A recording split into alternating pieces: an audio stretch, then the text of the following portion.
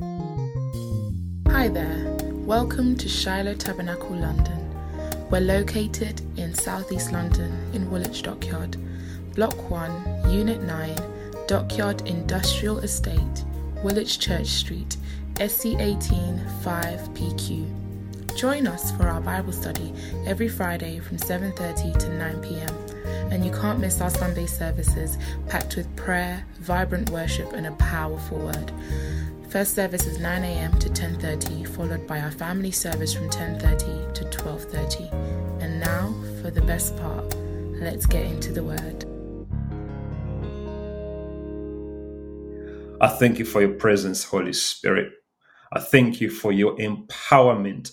I thank you that you're opening the hearts of men and you're opening blind eyes right now. I thank you for the power that you are displaying in situations that have been deemed worthless, that have been deemed impossible. I thank you for what you're doing right now. I thank you for the lepers that are being cleansed. I thank you for the lame that are walking. I thank you for the sick that are being made whole and well. I thank you for the power of your word. In Jesus' mighty name, amen and amen. Greetings from Ampelos, greetings from the family of Ampelos. And I just want to make someone understand that by virtue of the fact that you're listening to what God is saying now, whether you're listening live, whether you listen later, your life will not remain the same. That is a given. It is impossible for the word of God to come forth and do nothing, just like it is impossible for the rain to come down and the ground does not get wet. It is impossible. I am assured in confidence that your life right now, today, is not remaining the same. Your life is changing forever. You're going to walk with a swagger in the spirit. You're going to be in position to see things. You're going to hear things. You're going to have the energy and the freshness in Jesus' mighty name. Amen and amen. I just want to start from the book of Matthew, chapter number 24. I'm going to read verses 1 and 2. We are living in very interesting times. And the times that have been foretold in scriptures are naked before our eyes. Only that God will open our eyes. In the book of Matthew, chapter number 24, Jesus foretells the destruction of the temple. The Bible declares that Jesus left the temple and was going away when the disciples came to point out to him the buildings of the temple. They were pointing out to him the buildings of the temple. But he answered them, "You see all these, do you not? Truly I say to you, there will not be left here one stone upon another that will not be thrown down." I'm going to read the second bit again. But he answered them. This is Jesus' response. "You see all these? You do not? Do you not? Truly I say unto you, there will not be left here one stone upon another that will not be thrown down." In other words, these temples will be destroyed. Jesus was making reference to the physical buildings. You see, the Jews gave very great encomiums of the second temple as repaired by Herod. There was the first temple of Solomon that was built with splendor. The promise that was made unto him when David requested and suggested to build the temple, God said, "You will not build the temple because your hands are full of the blood of war. But the promise I can give you is that your son Solomon will build me a house." Upon the destruction of that temple, the temple was repaired. And the manner in which the Jews built the temple was in such splendor, in such beauty. It was in such glory. The stones, it exceeded anything that has ever been imagined. It can also be argued that it had been built with stones of spotted green and white marble. So all this splendor and gladness, Jesus said, "This shall be thrown down because it is the least of the substance of this thing called the kingdom." So the disciples could not comprehend because their world, seeing that temple, signified The glory of God signified the power of God, signified, their difference from all other tribes and nations in how they responded to the glory of God.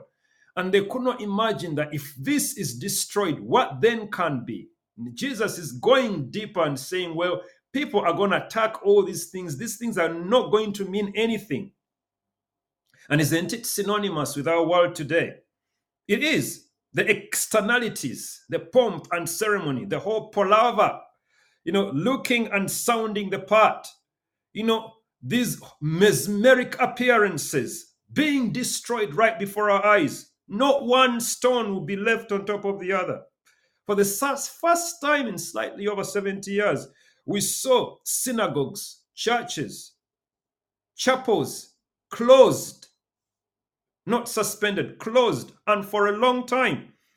What we saw as normal church, what we saw as the normal temple, what we saw as the normal way of doing church, dressing up, booting up, suiting up, getting into your spunky, clean car and driving to the church, and being ushered into the front seat, being wiped all clean, has been disrupted. And therein is a message. All the stones in our understanding, in our application, right from the days of our forefathers, have been obliterated. The new normal, majority of us are still awakening to what normal means. And I get it. They're open again. I get it. We congregate again. Cannot be with the same mindset because the building and foundation is changed, is shifted. It is also argued that this was the last time Jesus went into the temple because he was about to be crucified. This destruction of this temple, of these stones, of the marble, of all these things does not happen with Jesus in it. I'm going to say that again. The destruction does not happen with Jesus in it because Jesus is indestructible.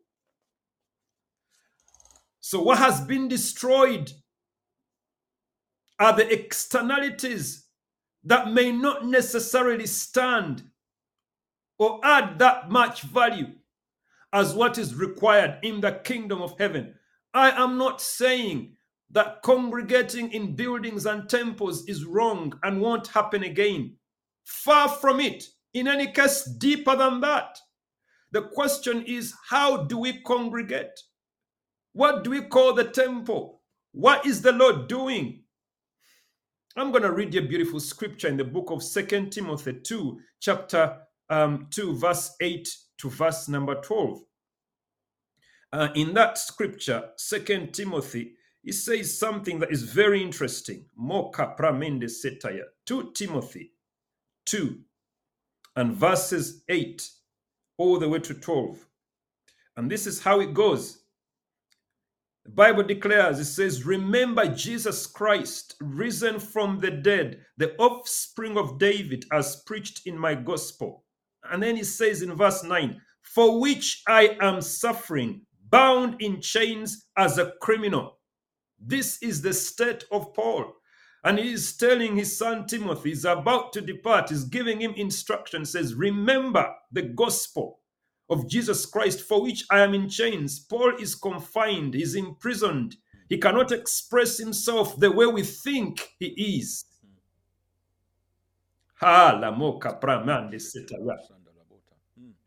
Wow, for which I am suffering, bound with chains as a criminal. But the word of God is not bound.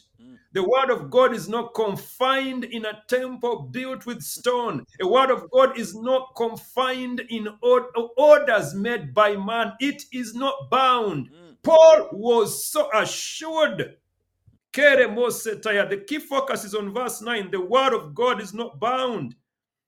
It says, therefore I endure everything for the sake of the elect, he says, that they also may obtain the salvation that is in Jesus Christ with the eternal glory. And the saying is trustworthy, for if we have died with him, we will also live with him.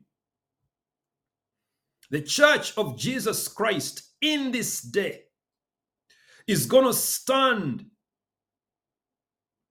on the pillars of those that are ready for the persecution that is the underlying current.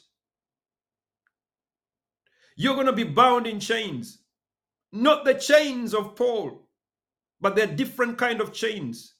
There are different kinds of barriers. But that is only going to advance the gospel where your mouth, where your ability, where your natural comprehension could not. The question is, are you ready? Are you ready to be taken to Malta when you desire to go to Jerusalem for the sake of the gospel?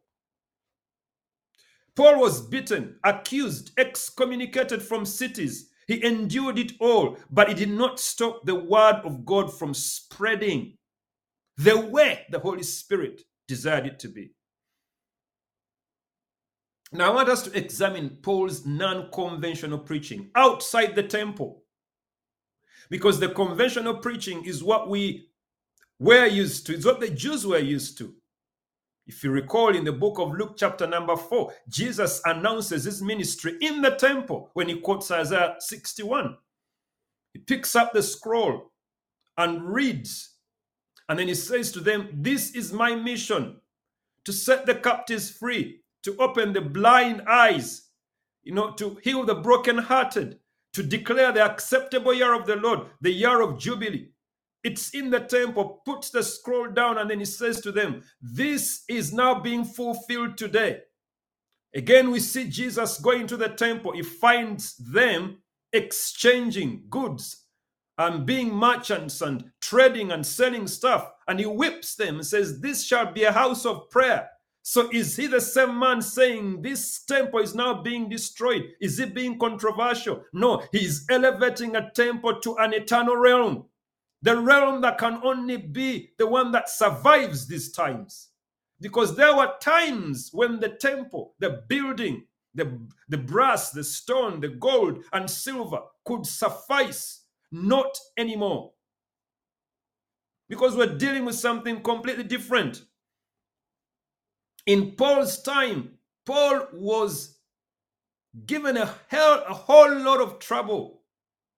But we see the gospel advancing the most obscure ways faster than Paul, had he not been given any amount of trouble, faster than he would ever have preached the gospel. He would never have gone to all those places except the persecution. It doesn't matter how nicely adorned the stove might appear, but as long as there is no fire, you can never get a meal off it. It doesn't matter if the stove is 10 feet tall, 5 feet wide. It doesn't matter if it's got stones of marble. It does not matter. What matters is the fire that readies what needs to be served. And that's what the church should be ready for. Not the stones, not the stove, but the fire. Go with me, please, to Acts chapter number 21. I want to introduce something here. Acts chapter number 21. And we're going to read verses number 26. Acts 21, verses number 26. Then Paul took the men, and the next day he purified himself along with them and went into the temple. Someone say that again. And went into the temple. Giving notice when the days of purification will be fulfilled and the offering presented for each one of them. Verses number 27. When the 7 days were almost completed, the Jews from Asia, seeing him in the temple, stirred up the whole crowd and laid hands on him, crying out, "Men of Israel, help!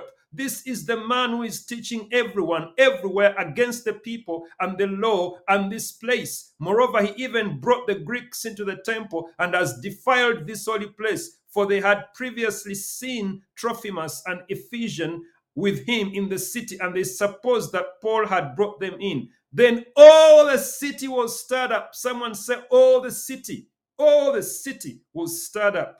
And the people ran together. They seized Paul, dragged him out of the temple. And once the gates were shut,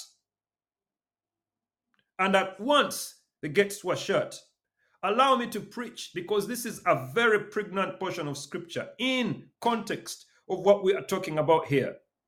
Paul was everywhere preaching the gospel without any fear, because he had the fire of the Holy Spirit inside of him.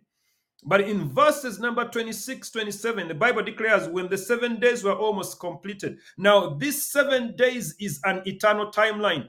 In this portion of scripture, it is a narrative of 1 to 7 days. But in the eyes of the Spirit, the 7 days are an eternal narrative, because the time has come when the 7 days are up. The 7 days fulfill both the Chronos and Kairos timelines.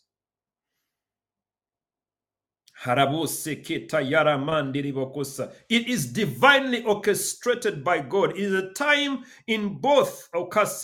7 days means the spiritual time where God has decided that the gospel ought to be preached differently. Why do they tell us that they waited? And almost when the 7 days were over, the Jews seized Paul and dragged him out.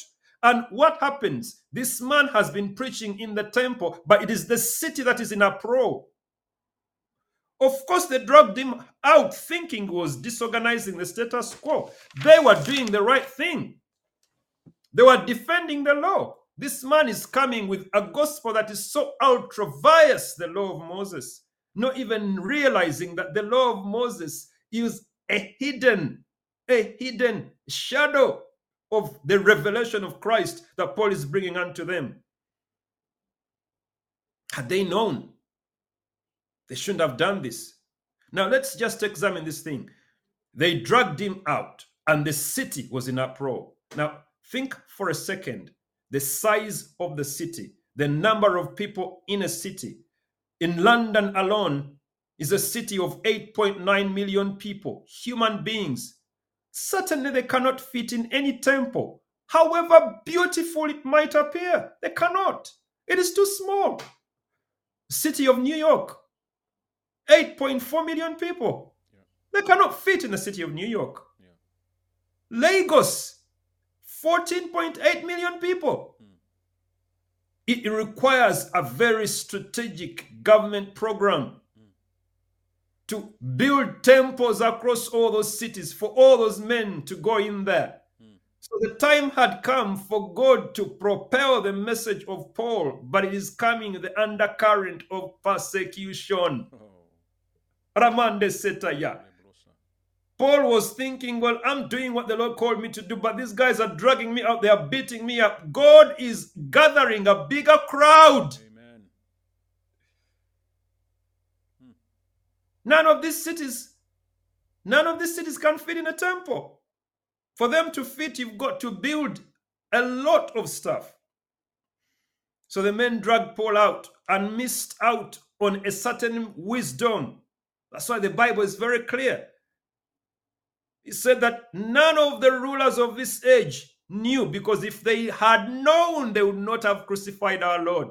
The same thing that happened to Jesus. They crucified Jesus, not knowing that they are only propagating the gospel and the working of the Holy Spirit. There are certain wisdoms that are hidden to the heathen, and there are certain wisdoms God is revealing to his sons.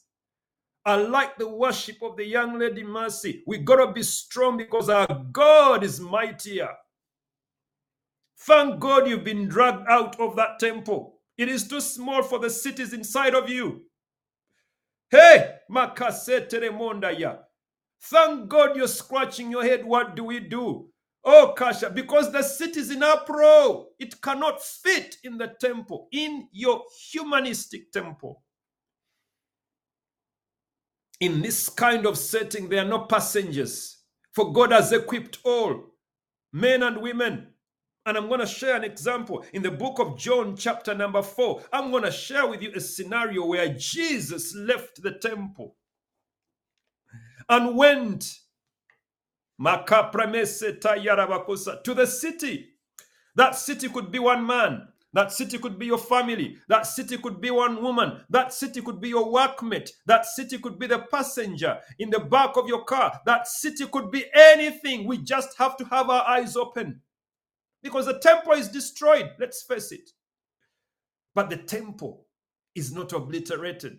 Because the Bible declares in the book of Acts, chapter number 7, that we are now dealing with temples that are not built with human hands. This is the same message that Stephen was giving the Israelites just before they stoned him. And he says, you don't get it. Woe unto you who kill the prophets, but you cannot kill the gospel. In John chapter number 4, Jesus makes a half-day journey and goes to Samaria. Your city is likely to be in the places that no one wants to go, but have been designated for you. Jesus goes to Samaria, a forgotten and lost state of Israel. Samaria had been cut off, ostracized, was not anything that tickled anybody's fancy. No Pharisees wanted to go there. That's the city that at that moment in time, the Spirit of the Lord led Jesus to.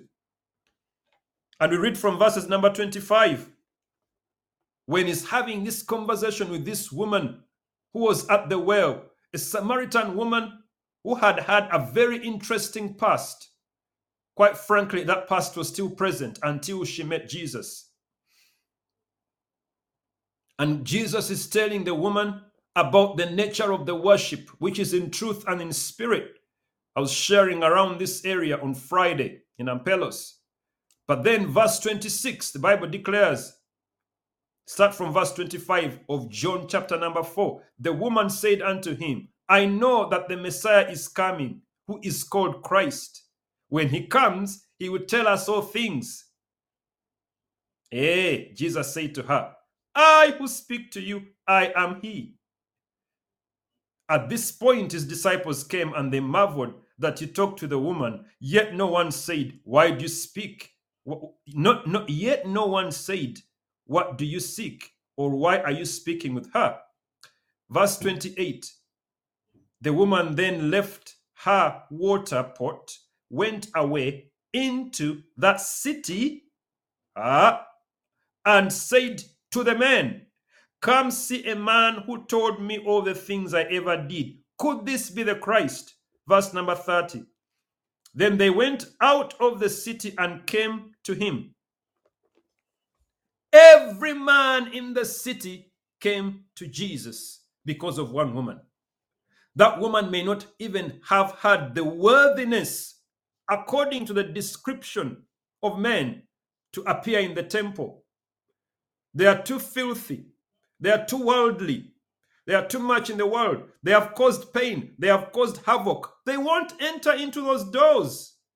So Jesus, by the Spirit of God, is led unto this city through one woman. And that's the dynamic of the mission at the moment.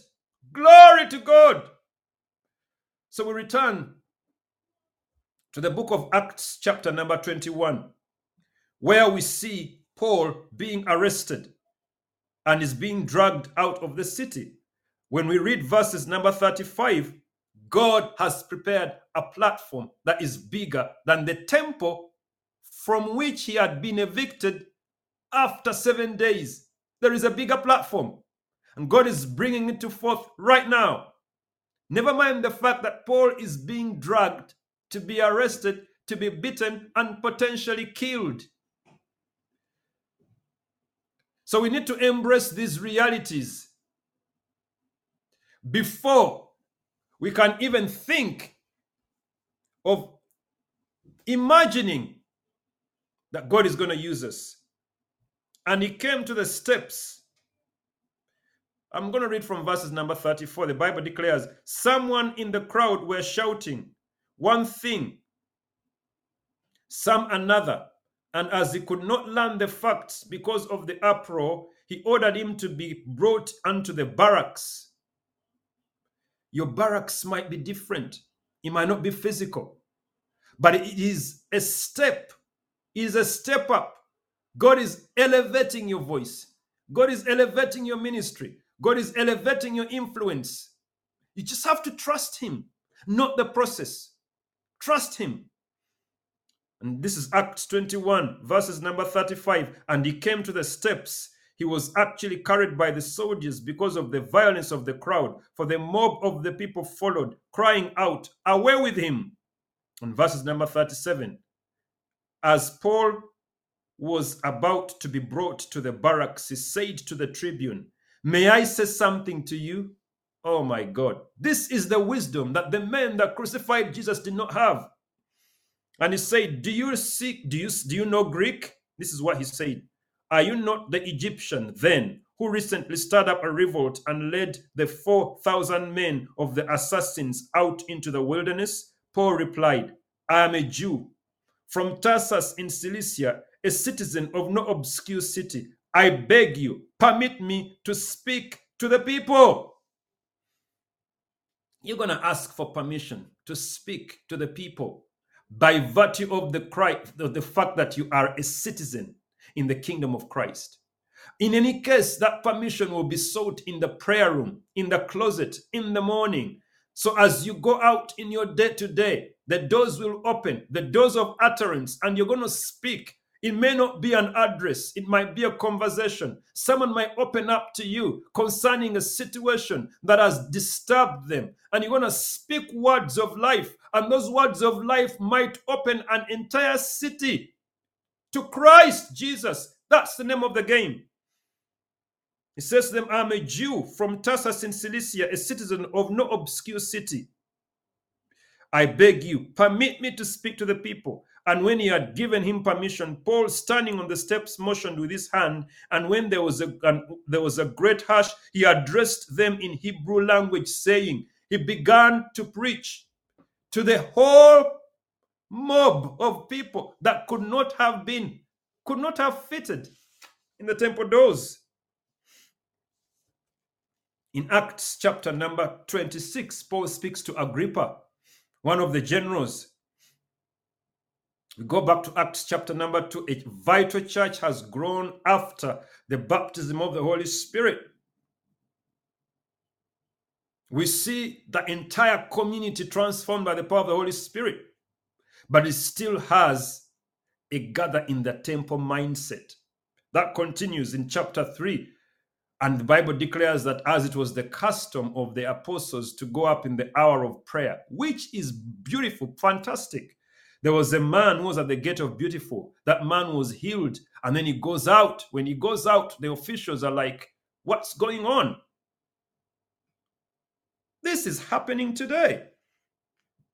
In verses number, from the whole of chapter 3, we see that there's a lot of hoo-ha about the man who had been lame, but now has been made whole. The beggar is no longer a beggar. There's a lot of hoo-ha. And in chapter 4, the stakes are raised. This cannot continue, they said. So the name of the Lord is forbidden in Acts chapter number 4, verses number 13. Brothers and sisters, I've got news for you. The name of the Lord is forbidden in many places. The name of the Lord is forbidden in many places. In hospitals, nurses that belong to Christ are told you do not mention the name of the Lord. It has been wrapped up in all manner of legislation and human rights. Well, I'm sorry. It's been insidiously crafted, craftily hidden. But the freedom of the expression of the name of the Lord is upon us. And we have to go back to Scripture to understand the dimension for which we need to operate. In Acts chapter 4, when they had been threatened, the Bible declares they asked the Holy Spirit to give them boldness. The boldness could not be contained in the temple. That boldness propelled them to places, different cities. They began preaching the gospel without fear. Boldness is the only avenue that crushes the strong walls of persecution. We need the Holy Spirit. We need the Holy Spirit. So what should the church do now? As I conclude, in the book of Luke, chapter number 21, verses 36, I want to introduce something that is going to help a believer. Luke 21, verses 36. Your persecution is your platform. That persecution might be financial. That persecution might be betrayal. That persecution might be a number of things. The dynamics are not the same because the stones of the temple have been dismantled. You're a man of God, a priest of God, a minister of God. You're a worshiper. You think it's not the same as it was before. It is an opportunity because there's a woman at the well waiting for you to make the journey. My God. And the grace is sufficient. So what shall we do? Verse 36 of Luke 21. It says, but stay awake at all times, praying that you may have strength to escape all these things that are going to take place and stand before the Son of Man. Let's read from the KJV. Verse number 36. It says, but watch ye therefore and pray always. I loved it when I heard Pastor Ruben announcing the programs that the ministries put forth. Daily morning prayer, morning glory from 5 to 7 a.m. My God, a church that prays is a church that stands. 5 to 7 a.m. every day. People might be wondering, but doesn't God answer your prayers? No, this is not what we're talking about. This is watching. These are watchmen. So you may be able to escape all these things that shall come to pass. These things are here today. Let's not bury our heads in the sand like ostriches. They are here today. I mean, I need a whole day to start explaining chapter and verse of what we see today as part of what has been spoken of in Scripture, including people spending time on their phones and devices. All has been spoken of in Scripture. Watch and pray. Most times I've shared in the watch and pray, and the question might be, for many people, how do we watch? What is watching? The Greek word is agropneo, not to be asleep, to be awake, especially in the spirit. Be careful, sober, and vigilant, keeping watch, being alert. That's why it is important to be born again, because you cannot be alert when you're not born again. Why? Because the watching here is from a position of a regenerated spirit, a reborn spirit. Is the one that has got the capacity to see. There are many seers. There are many people who can come and tell you what will happen to you tomorrow, and they'll be accurate. Just like there are many facts. It is a fact. Today is the 1st or 3rd of October. It's a fact. There are so many facts out there. But there's only one truth, and that is Jesus Christ. So there are many seers, but there is only one sight. The Bible declares that he is the light of this world in John chapter number 9. Seers see, but in Christ Jesus we have our eyes opened. Lamas, I'll say that again. Seers see. That's why you've got so many false prophets, so many crowds thronging, telling people all sorts of lies. But in Jesus Christ, we have our eyes open. It says, watch therefore and pray. You cannot watch with your eyes closed. In Matthew 16:13, I think Matthew chapter number 16, we see Peter receiving the revelation of who Christ is. And the Bible declares, it says, flesh and blood have not revealed this to you, except the Spirit of God. I want to touch a scripture here that really is going to bring out what we ought to see, in what context, and what is going on around us. Journey with me as I conclude in the book of 2 Kings 6, 17 to 20. 2 Kings 6, 17 to 20. Very interesting scripture. I love it. And I'll start from verses number 15. I'm going to read from the KJV. And it says, "And when the servant of the man of God was risen early and gone forth, behold, an host compassed the city, both with horses and chariots. And his servant said unto him, Alas, my master, what shall we do?" Now, there are two things that we see. We can choose to see the things that physically cripple us, the things that physically affect us, intimidate us, or we can choose to see the things in the spirit that God is doing on our behalf. Elisha and Gehazi. Gehazi has seen the armies of the Syrian king have actually encompassed the city. They have entombed the city. The city is besieged. And anybody who has got their feelers on the ground, who's got friends sending them messages, they are likely to become afraid. So he gets the man of God and says, listen, the guys are around us. We're only two of us. We're finished.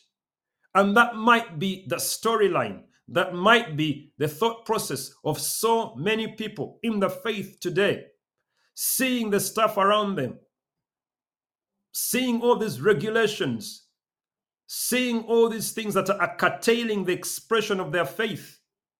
And they are saying to themselves, what shall we do? They are looking around and seeing the host of chariots and horsemen around the city. The city could be your job. The city could be your business. The city could be your relationships. The city could be the things that you would have liked to do normally. And the chariots are around them. Things are stuck. And this is what Elisha answered. He said, fear not, for they that be with us more than they that be with them. We're talking about having eyes to see, to watch. Because when you can watch, then you pray right. And Elisha prayed and said, Lord, I pray thee, open his eyes that he might see. And then the Lord opened the eyes of the young man, and he saw, and behold, the mountain was full of horses and chariots of fire around Elisha. Now I want to prophesy, because there's a lot that has been spoken. There's a lot that is going on. And earlier on, when I was having the discourse with the man of God, Pastor Ruben, I mentioned that when God exposes a lot that has been hidden, he is giving an opportunity for believers to see what is on the other side. Do you know that we are surrounded by angels? We are surrounded by a cloud of witnesses cheering us on. Do we know even right now there is the angelic around everybody who is listening to the word of God? Do you know that? Only if you see. It is my prayer, like Elisha prayed for Gehazi, oh Lord, open his eyes to see. And immediately Gehazi began to see what was on the other side, the chariots of fire, the armies of our God. The Bible declares that he who guards Israel never slumbers nor sleeps. It is that understanding that emboldens you to begin doing stuff outside the temple doors. That's when you begin to charge in advance, knowing you've got company. Isn't it interesting? In the book of Luke, chapter number 24, the Bible declares that two men were on the road from Emmaus. They could not see the risen Lord. And he was right there with them until he sat down with them and they were at meat. And then he began dissecting the things that were written of him in scripture. Then their eyes were open and they could see. Prayer is going to open our eyes to see. Our levels of praying in the spirit. But you realize the scripture I've just mentioned, that it is the word revealed itself to the men that were coming from Emmaus, and their eyes were opened. The Bible declares that this word is the lamp upon our feet. It is what is going to open our eyes. It is only the word. In the book of Daniel, when he was reading the word, he set himself to pray because he had realized that the time of the end of their captivity is at hand. That is why it is important to recognize that the power lies in the temple that has not been built with human hands. It cannot be touched. In verse 18, when the Syrians came down against him, Elisha prayed and said, "The Lord, please strike these people with blindness." Do you realize it is until Gehazi could see that Elisha prayed for the solution? It is impossible for us to have solutions if our eyes cannot see. Folks, I want you to realize that in this time that might appear a time of great turmoil, depending on what circumstances you might be going through, God, who is not desperate, desires for you to see what is going on the other side. My God. I was listening to a book. I even forget the title. Thank God I've forgotten the title. But what the stuff I was listening to blew me away. There is this young lady who had been sown into Satanism. It was so deep into Satanism, and she had been earmarked to be one of the high priests in the altars of Satan. This is stuff that goes on. And but the grace of God began plucking her out. And she was narrating that in some of the missions Satan would send them to, they would target, believers who were fervently praying and converting ex-Satanists to Jesus Christ. Oh, let me pray right now. Let me prophesy right now in the name of Jesus. There are ex-Satanists, that people that are coming from the very pits of darkness, that are coming into the kingdom of light, in this marvelous light, by virtue of this word in the name of Jesus. I pray thee in the name of Jesus that they get dreams, visions, revelations, that they encounter men of God, that circumstances bring them to the very saving knowledge of our Lord and Savior Jesus Christ right now in the name of Jesus. I'll carry on with my story. That stuff needed to happen. Somebody, a young girl, is being set free in the name of Jesus. Between the ages of 12 and 18, I've seen her right now. She's cutting her head in despair, waiting for the ray of hope. God is delivering you in the name of Jesus. So this young girl was narrating the story, and she said that they would be sent. They could levitate, get out of their bodies and enter bodies of creatures. In the Bible declares that spirit, soul, body, that you might prosper, that and your soul prospers. The distinctiveness of the soul prospering. And there's also a portion of scripture that said that their soul be saved. There's the human spirit, there's the soul and the body. So these guys could dissect these dimensions. So she was narrating that they were sent to this believer and the family, and that they were sent to go and kill them. The Bible declares that when they got to the house in the spirit, there were these very tough angels. They just grinned at them. The angels were guarding the house. So as these guys began advancing, they pulled out all their tricks. Doesn't that remind you of the tricks of the sorcerers of Pharaoh? When Moses and Aaron had come to them, they also pulled out their tricks. They also made snakes. It couldn't work. And said these angels were so powerful, and they did everything effortlessly. And this girl mentioned that they fought, and his contemporaries, her contemporaries, were fighting to go and enter the house and attack these believers. These believers were oblivious of what was going on, but the angels guarding them in the spirit were doing their job. And this girl narrated that one of the angels looked at her because she had something special about her. The angels looked at her and said, "Listen, there is a God. What Satan is telling you, he is lying to you. He doesn't care about you. He does not love you. Jesus Christ died for your sins. There is a God who died for your sins, and it is purpose to set you free. if you could accept him as your Lord and Savior. And the words pierced this girl who was still drenched under the power of Satan. To cut the long story short, they aborted mission because there's no way they could go through. Such is the power of the God who guards us day and night, of the armies that are on our side, only if we see and know how to summon them. So Elisha prayed for Gehazi's eyes to be opened. It's a prayer we're going to pray as I close. And also then, after Gehazi's eyes were opened, he prayed that the armies of the Syrians be struck with blindness. We're reading about this portion of scripture today because something needs to happen to your eyesight. I'm going to pray that the Holy Spirit becomes the alpha matter of your life. Because when the disciples left the temple, the Holy Spirit began taking them. Do you realize that Philip, the Bible declares the Spirit of the Lord just moved Philip from the Ethiopian eunuch to the next assignment? It was too slow. The Holy Spirit had to do a quickening, and he's doing a quick work. The days are short. I'm going to pray as I conclude. Heavenly Father, I just want to bless you for encouraging that man of God, that woman of God, encouraging that minister, that it doesn't matter if there are only 5 people that gather with them. Halamasa. Because those 5 people might be the cities that the God has been waiting to redeem in the name of Jesus. I want to pray in the name of Jesus that you open the eyes of our understanding.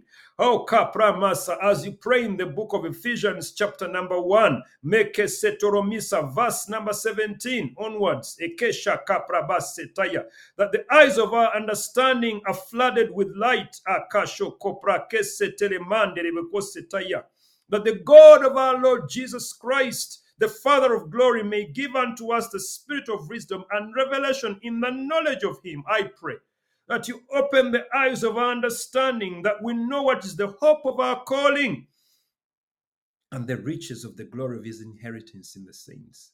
I pray in the name of Jesus that we can be able to withstand the persecution that comes with the assignment outside the gates of the temple.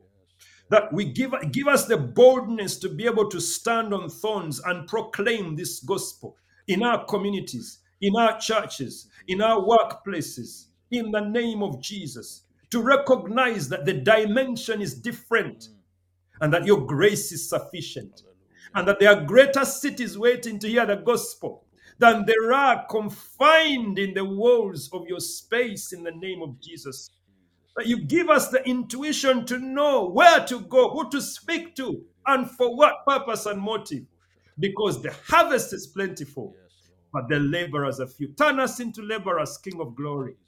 In the name of Jesus, even right now as we pray in King of Kings, flood the hearts of men and women with the power of your love and your glory in the name of Jesus. I pray that somebody gets to know the saving knowledge of our Lord and Savior, Jesus Christ. In Jesus' mighty name. Amen and amen.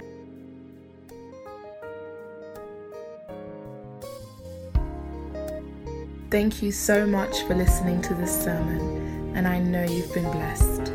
For more information about Shiloh Tabernacle and other sermons, please visit our website www.shiloh.org.uk. And don't forget to follow us on all our social media platforms, Instagram, Twitter, and Facebook at Shiloh LDN. Once again, that's at Shiloh LDN. You've been listening to Shiloh Tabernacle London, changing lives, building dreams. Until next time,